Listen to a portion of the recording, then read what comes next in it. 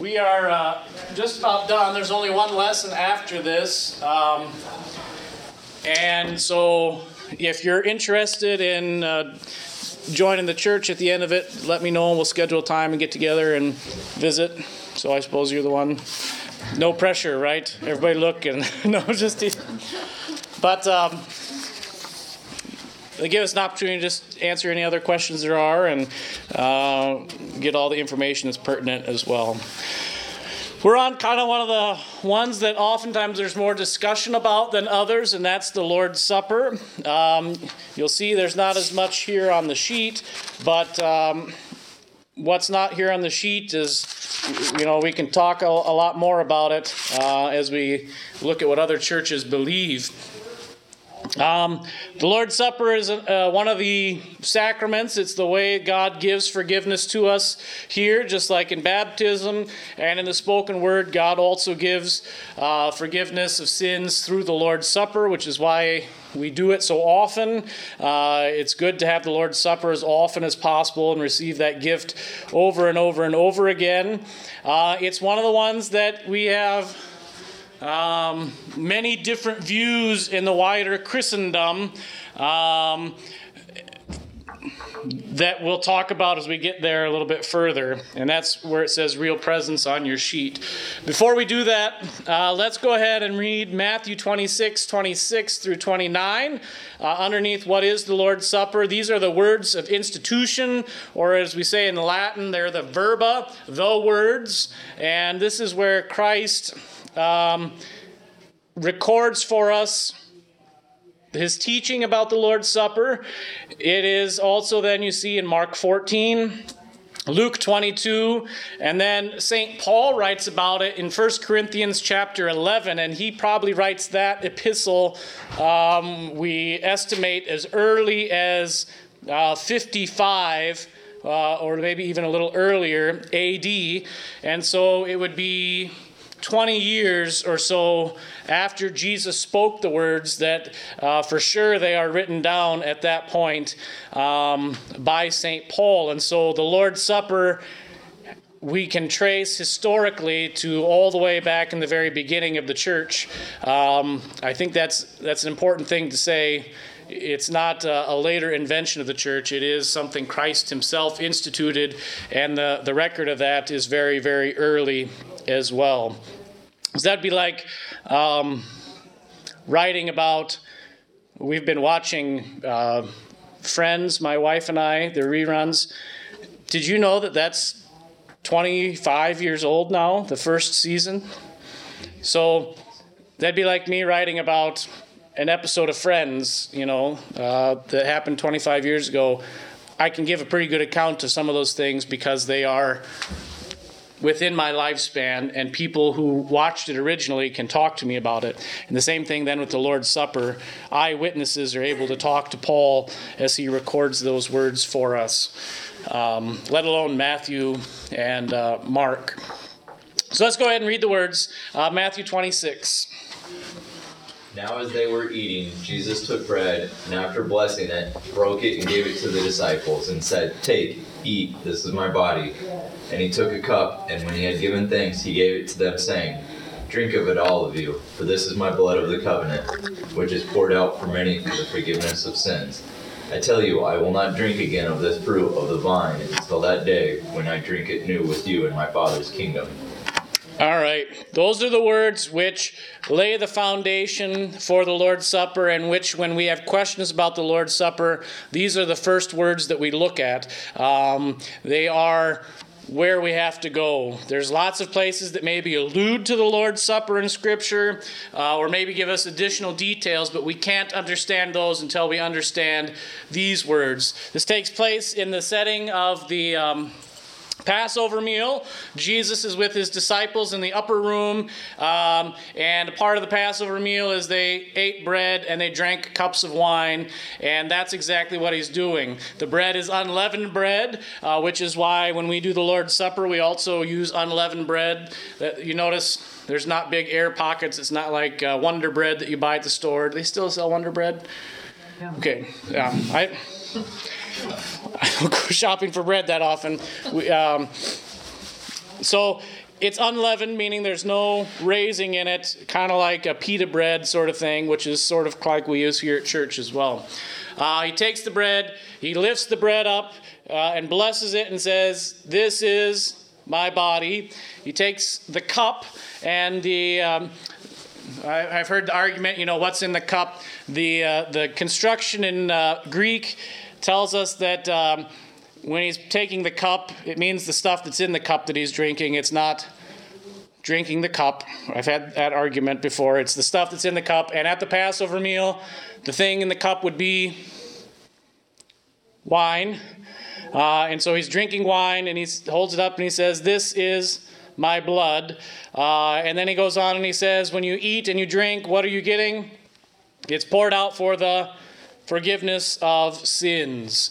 And so that's the foundation there. Christ says the bread is my body. He says the cup is my blood. And it's for the forgiveness of sins. Okay?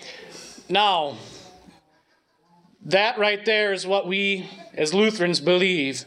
That the bread is the body, the wine is the blood, and it's for the forgiveness of sins. Can we figure out how that happens? Can I get a microscope out and look at the bread and say, look, there's somebody's DNA in here and it's, no. Can I pour the blood into a dying person's bloodstream and now they'll, look, we've restored the blood in them, they'll live? No. I mean, they might be a little tipsy or something, but no, we can't prove or explain how. All we know is what God says in Jesus. The bread is my body, the wine is my blood, and that when we eat it, we get forgiveness of sins. The explanation part is beyond us, but we take God at his word always. And therein lies where our differences with other people are. Our point of view we call the real present. Christ's body is really present with the bread. Christ's blood is really present with the wine. That's what we as Lutherans teach and believe because it's what Scripture says. Okay? So real quick, do we understand the Lutheran perspective there? On the back you see kind of in the middle of the page on page 38, there's really two other views on the Lord's Supper. The Roman Catholic view and the everybody else or the Reformed view. Okay? The Roman Catholic Church teaches what they call transubstantiation, which uses the philosophy of a guy who lived 300 years, 400 years before Jesus named Aristotle. And Aristotle was trying to explain the world, right? So how do we know that this is a chair? Right here. And he'd say, well, you look at it and its shape is a chair shape. And if I look at the things that it's made out of chair stuff. And if I were to call the person who built it, they would say, I built a chair. And they took the wood and the cloth and the metal and they made those pieces into a chair. He calls these causes. Material cause is the stuff it's made out of. A formal cause is what shape it's in. That's the way Aristotle was trying to explain the whole world. And so the same thing is true for each of you, She's got the shape of a girl. She's made of girl stuff. He's got the shape of a boy. He's made of boy stuff. They're both made of human stuff. And they have the shape of humans, right? Whereas Jim... just do that. That's the way Aristotle is explaining everything that exists. That's how you know what something is. And you think about it, you look at a dog, you look at a Chihuahua, you know that it's a dog. You look at a St. Bernard and you know that it's a dog, but they don't look anything like each other. He's trying to explain how your brain understands that they are both dogs. In the 1100s and 1200s, there was a man named St. Thomas Aquinas who took this idea of Aristotle and applied it to the Lord's Supper. And so he said, when you have the bread on the altar, how do you know that it's bread? Because it looks like bread, and it's made out of bread stuff, and somebody baked it out of flour into bread. When you have wine on the altar, you look at it and you say, it looks like wine, it's made out of wine, it's wine. And he said, I think I can explain how God does the Lord's Supper. When the priest says the magic words and the altar boys ring the bell, when that moment happens, God takes the stuff out and replaces it with Christ's body. Even though it still looks the same and appears the same and tastes the same and all that, God, through those words, changed the substance into Christ's body. Same with the wine. When the priest says the magic words, God leaves it looking and tasting and smelling the same, but he takes the stuff out and he replaces it with Christ's blood. Okay? And so they would say Christ's body is present, Christ's blood is present, but to get there, they use Aristotelian philosophy from 400 years before Jesus.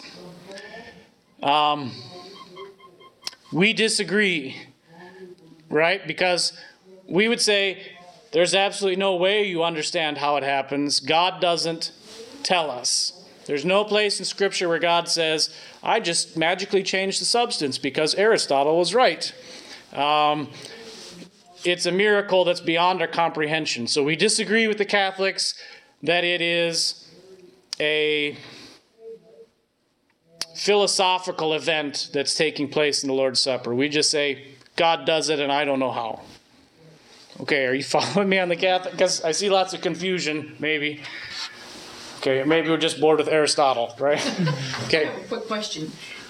In the Catholic Church, I believe that they give them only the blood or the bread. Yes. Am I correct? Yes. So where does that leave the blood? Right.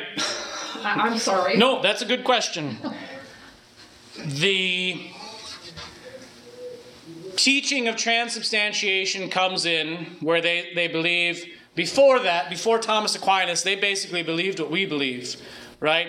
That the body's present and the blood's present. We don't know how.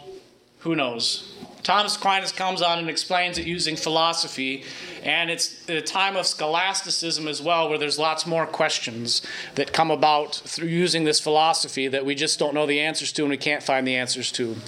At the same time, then, knowing that it's Christ's blood that's in the cup, and knowing that you have all these poor, dirty peasants in that time, this is the Middle Ages, they started to make the decision that we don't want these poor, dirty peasants accidentally spilling Christ's blood onto the floor.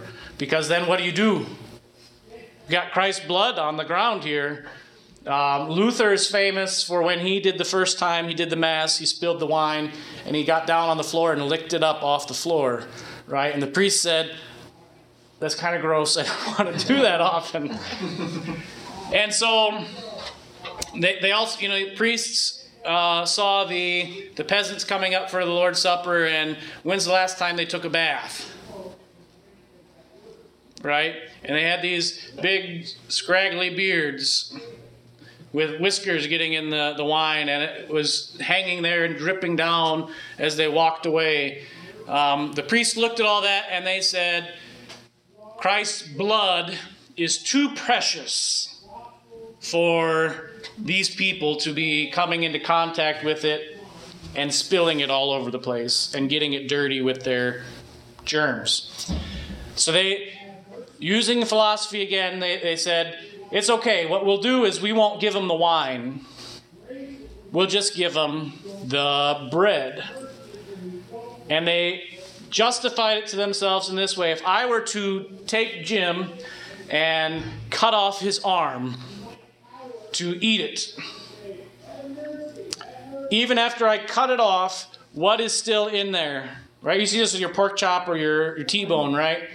You get it from the butcher. They put it on that special little styrofoam tray with the little plastic thing underneath it that absorbs the blood. Because in the meat, there's still blood, right? And that's the best way to eat your T-bone, right? Is medium rare, still with the blood and the juice in the inside, right? Right down. Are we still talking about steak or my arm? I'm a little disturbed here. So they said if Christ's body is really present in there, without blood, it's no good. So just like in your body there's blood, in Christ's body there's blood. And so you don't need to drink the wine and spill it because it's too precious, but you're still getting it in Christ's body. What's the problem with that? Scripture says. It's not what Scripture says. That's right. Jesus said, take, eat, this is my body. Take, drink, this is my blood. He didn't say, some of you take and drink, this is my blood. The rest of you poor dirty peasants, take and eat, this is my body. He said to everyone, take and do both. And so that's where it comes from. It's one of the things that when the Lutheran Church came about, we said, we're going to go with what Scripture says. Christ says, take both, and so we do both. So that was a long answer for a short question. Is that it? Yeah, I just have family that does that. Right. I wouldn't go to them and say, the reason you can't have the wine is because they think you're a poor, dirty peasant. That's where it began. Well, and it's carrying on to this day. Okay. Makes sense. A little bit. Other questions about the Catholic perspective? Okay. The other perspective is the Reformed one, and most people in the United States believe this one. And it's based off of the teachings of a guy named Erlich Zwingli, who lived at the same time as Martin Luther. And it's come into the Reformed Church in Calvin and all those who are basically Protestants that are not Lutherans. And this is the view that there's so many little caveats in all the different churches. To begin with, the Reformed would say, when Jesus died and rose again, what did he do later? He ascended up into heaven. And he's up there in heaven right now and always will be. Okay, and this has to do with the sovereignty of God. He's up there in heaven. And since he's up there in heaven, he cannot be in the bread or in the wine. Because unless I cut Jim's arm off, Jim is always in one place. And Jesus is in one place, in heaven.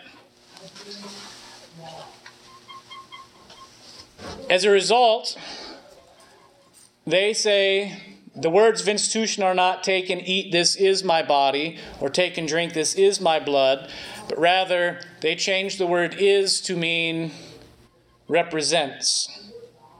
Yeah. How do they get around then Jesus appearing to Saul on the Damascus Road? That is a good question that I would have to ask one of them. I've never taken that tact in a discussion with them about it before. I'll have to, or even when Stephen is being stoned and he sees the picture of heaven here on earth, I would also say the day of resurrection, Jesus appears in more than one place at one time, right? Because he's on the road to Damascus the same time that he's talking with the disciples in the upper room, and we have no problem with that because we understand Jesus to be who? Christ. Christ and God, and being all places at the same time. And so, for us, it's no big deal that he's in heaven and at church and in the bread and in the wine. And we would even say, we would have no problem saying that if you get the smallest teeny tiny crumb of bread, that all of Jesus is present in that teeny tiny little piece of bread. And if you take just a teeny tiny sip of wine, like we have some of the ladies who are pregnant and they just barely take a teeny tiny sip, versus we have some people that take a big swig, right? Either way, you're getting the whole Jesus and all the forgiveness that's there. We have no problem with that. The root behind this idea is what we call rationalism, that a human being, even Jesus, they wouldn't deny that he's God, but they would say when he takes on human flesh, he's stuck in that human. And humans can't be more than one place at one time because it doesn't make sense. And therefore God's in heaven, and this bread only represents his body, and this wine or grape juice only represents his blood. And that's the thing that they say. Now, there's different little, like I said, every little church is different a little bit. There are some who say it is merely a representation and it isn't anything special, which then also denies the words of Christ for the forgiveness of sins. For example, the church I grew up in, they said it's bread and wine, and when you eat it, you remember Jesus' body and blood. And that by remembering, that's good for you. Is there an argument from said Protestants about the Bible passage that says, where 2 or 3 are gathered, there I am? I mean, that also points to omnipresence. Have you had any discussions with anybody about In that one, I'd say they would have no problem saying that about God the Father and God the Holy Spirit. But Jesus in his human nature is stuck in heaven. That puts a limitation on God. Well, I agree. Now, before we get...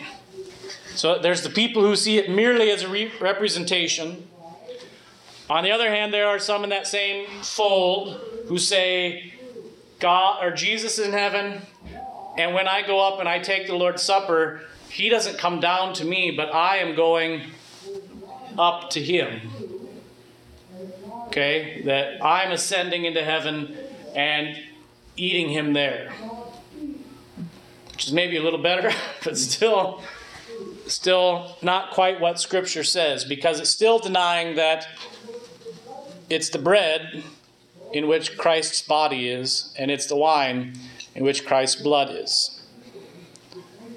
And the thing that we as Lutherans want to do is we just say, here's what God's Word says, we're going to believe it because it's God's Word, without trying to comprehend or understand or put it into human terms that we can explain. And that's where we would say both the Catholic and the Reformed positions are wrong.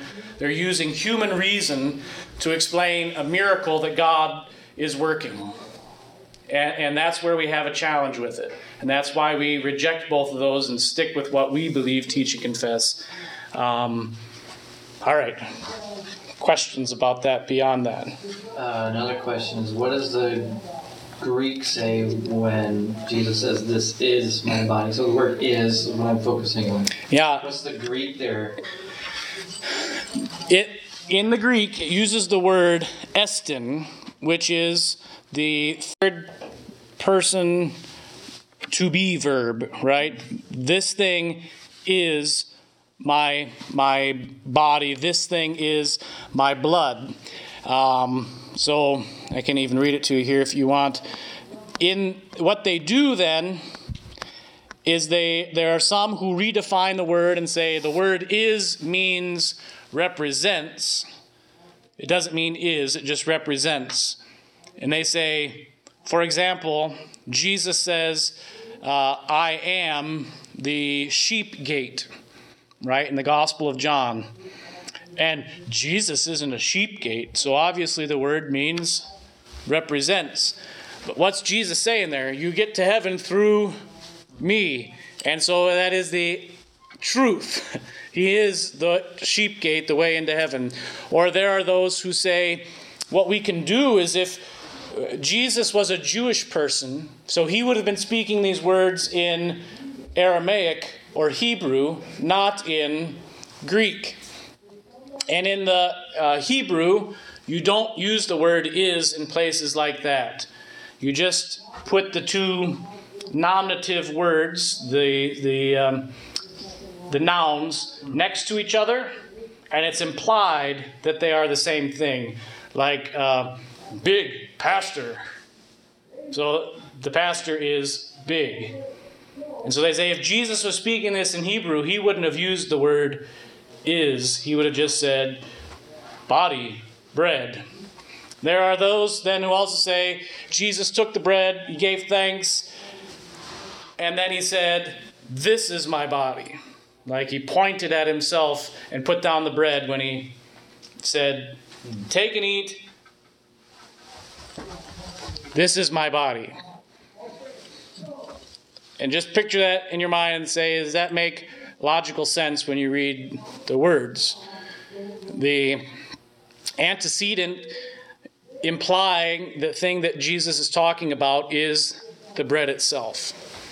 And then he took the cup and he held it up, said, this is a cup, set it down, and then he came over here and he said, this is my blood. What's the problem with that one?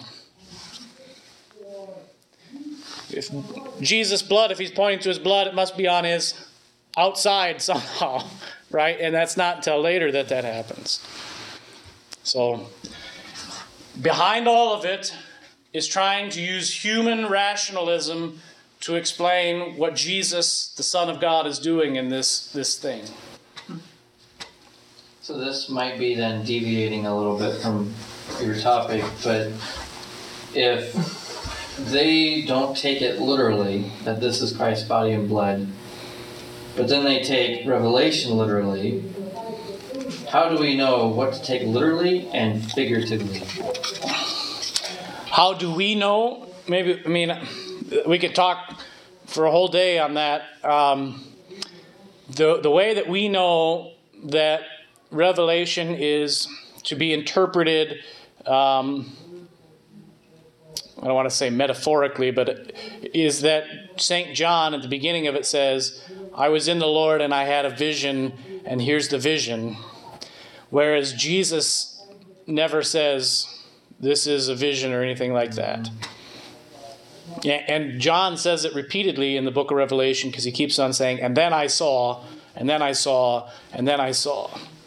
And we have to understand too, for 1,850 years, all Christians understood the book of Revelation the same, as a cyclic vision of what's going on in the life of the church from the time of the ascension until the end, and that we're stuck in that somewhere on that line.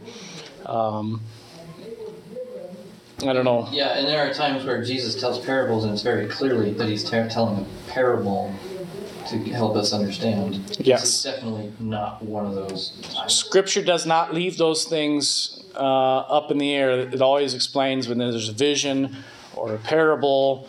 And even when Jesus tells a parable and it doesn't say, then he told them a parable, he says, the kingdom of heaven is like.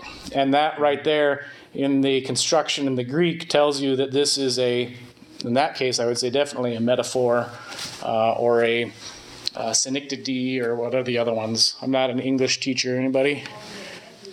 No? Okay. Yeah, so Jesus doesn't say, this is like my body, this is like my blood, this is. Right, this is. And so in the Greek, let me pull it up here again. After they'd eating, took the bread, Jesus did. He blessed it, and he says, Labeta phageta tuta estin to soma mu. Take, labeta, phageta, eat. This is my body. So, If we take him at his word, what he's saying, and we don't add any human reason to it, what he's saying is very clear.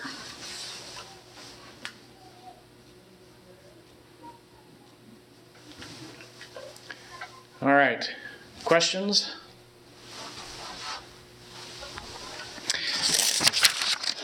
Now, it says in here in your study sheet, what are we eating then? When we go to the Lord's Supper, we're eating bread and wine, because unlike the Catholics, we don't say God makes those disappear into nowhereness. We're eating bread and wine, and we're also eating body and blood, and we don't know how, we can't explain it. All we know is that that's what Jesus says. Okay? So we're eating those things. There's another aspect to the Lord's Supper that maybe we can get at least started into, and it'll take a little bit more discussion probably. And that's what is happening in the Lord's Supper. We've been talking so far, what's God doing in the Lord's Supper? He's bringing Jesus down and putting it in bread and wine for us to eat and drink. We also have to talk about it in terms of what's it doing with our fellow Christians as we come to the Lord's Supper. Okay, Paul talks about this in 1 Corinthians 10 when he talks about, you see there on page 37, the cup of blessing that we bless, is it not a participation in the blood of Christ? The bread that we break, is it not a participation in the body of Christ? Because there is one bread, we who are many are one body, for we all partake of one bread. And that whole discussion there in 1 Corinthians also continues. He says, let someone examine themselves before they come to the Lord's Supper, so that they understand why they're coming, what they're getting, and what they believe, teach, and confess about that. When we go to the Lord's Supper, we're not only getting what God's giving, we're also confessing outwardly that we are united together into one faith, that we believe the same thing about the Lord's Supper and who's in it, which is Jesus. And if we're confessing that we believe Jesus is there, we also are confessing at the same time all the other things that Jesus taught. It's kind of like Martin Luther called it a golden ring that is perfect and round and beautiful to look at, right? Like a ring on your finger. That's what our theology is, and it's all about Jesus. I think a good example too would be a spider web. You have a spider web out your window that you look at, and in the middle is Jesus. Okay, and everything that we believe, teach, and confess is about Jesus. If I were to go out there and cut one of the threads, what happens to the spider web? It kind of moves to wherever now the tension's being held together. And when you do that, the center of what your spider web is at moves as well. Our theology is the same way. Everything's about Jesus. If we take away one part, say we decide to stop baptizing people, that makes all of our theology shift so that Jesus is no longer at the center. That's the reason that we practice what we call closed communion. We want to be in fellowship on all on the same page when we come to the Lord's Supper, so that we're confessing that we are united in faith and that we are, as Paul writes there, one body of Christ, not multiple bodies of Christ. We're not saying those who don't come to the Lord's Supper are not Christians, right? So you've been coming to our church for a while. Has anybody ever said you're a rotten heathen who's... I hope not. Oh, okay, good. You're always nervous when you ask that as a pastor. You know. We're not saying that, but what we're saying is we're not completely on the same page yet. We haven't had the opportunity to examine all the things we believe, teach, and confess and see if we're on the same page. We do that with all of our kids too, right? And what do we call that? Catechism, confirmation, right?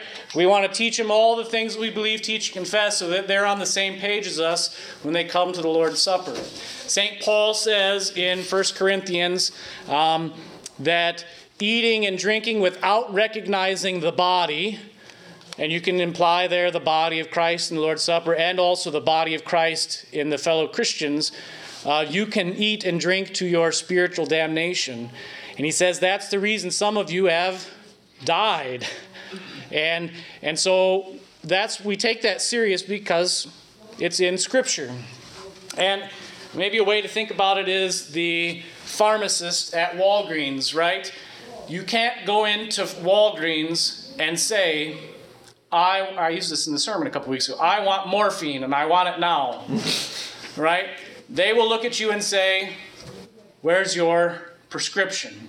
And maybe even Walgreens doesn't even carry morphine, because I think you might only get that in the hospital under a physician's care. They don't just hand out things without first examining you and finding out, why are you asking for the thing you want? Do you have a prescription? Do you understand what it's doing? And that's the other thing. When you get the drug, say you do have a prescription, what do they always do before they let you go home? Make sure you eat it with food. Drink a whole glass of water. Don't take it right before bed because, I don't know. Okay? Here's some of the side effects to watch for. If you notice any of these side effects, stop taking it and contact your doctor. Right? It's a good thing in the right way. In the wrong way, it can hurt or harm you. That's the same thing with the Lord's Supper, and that's why we practice closed communion. Not to tell people they're going to hell or unchristian, but because we want to use the good gift of God the way that God wishes it to be used, to the very best of our human ability. Questions?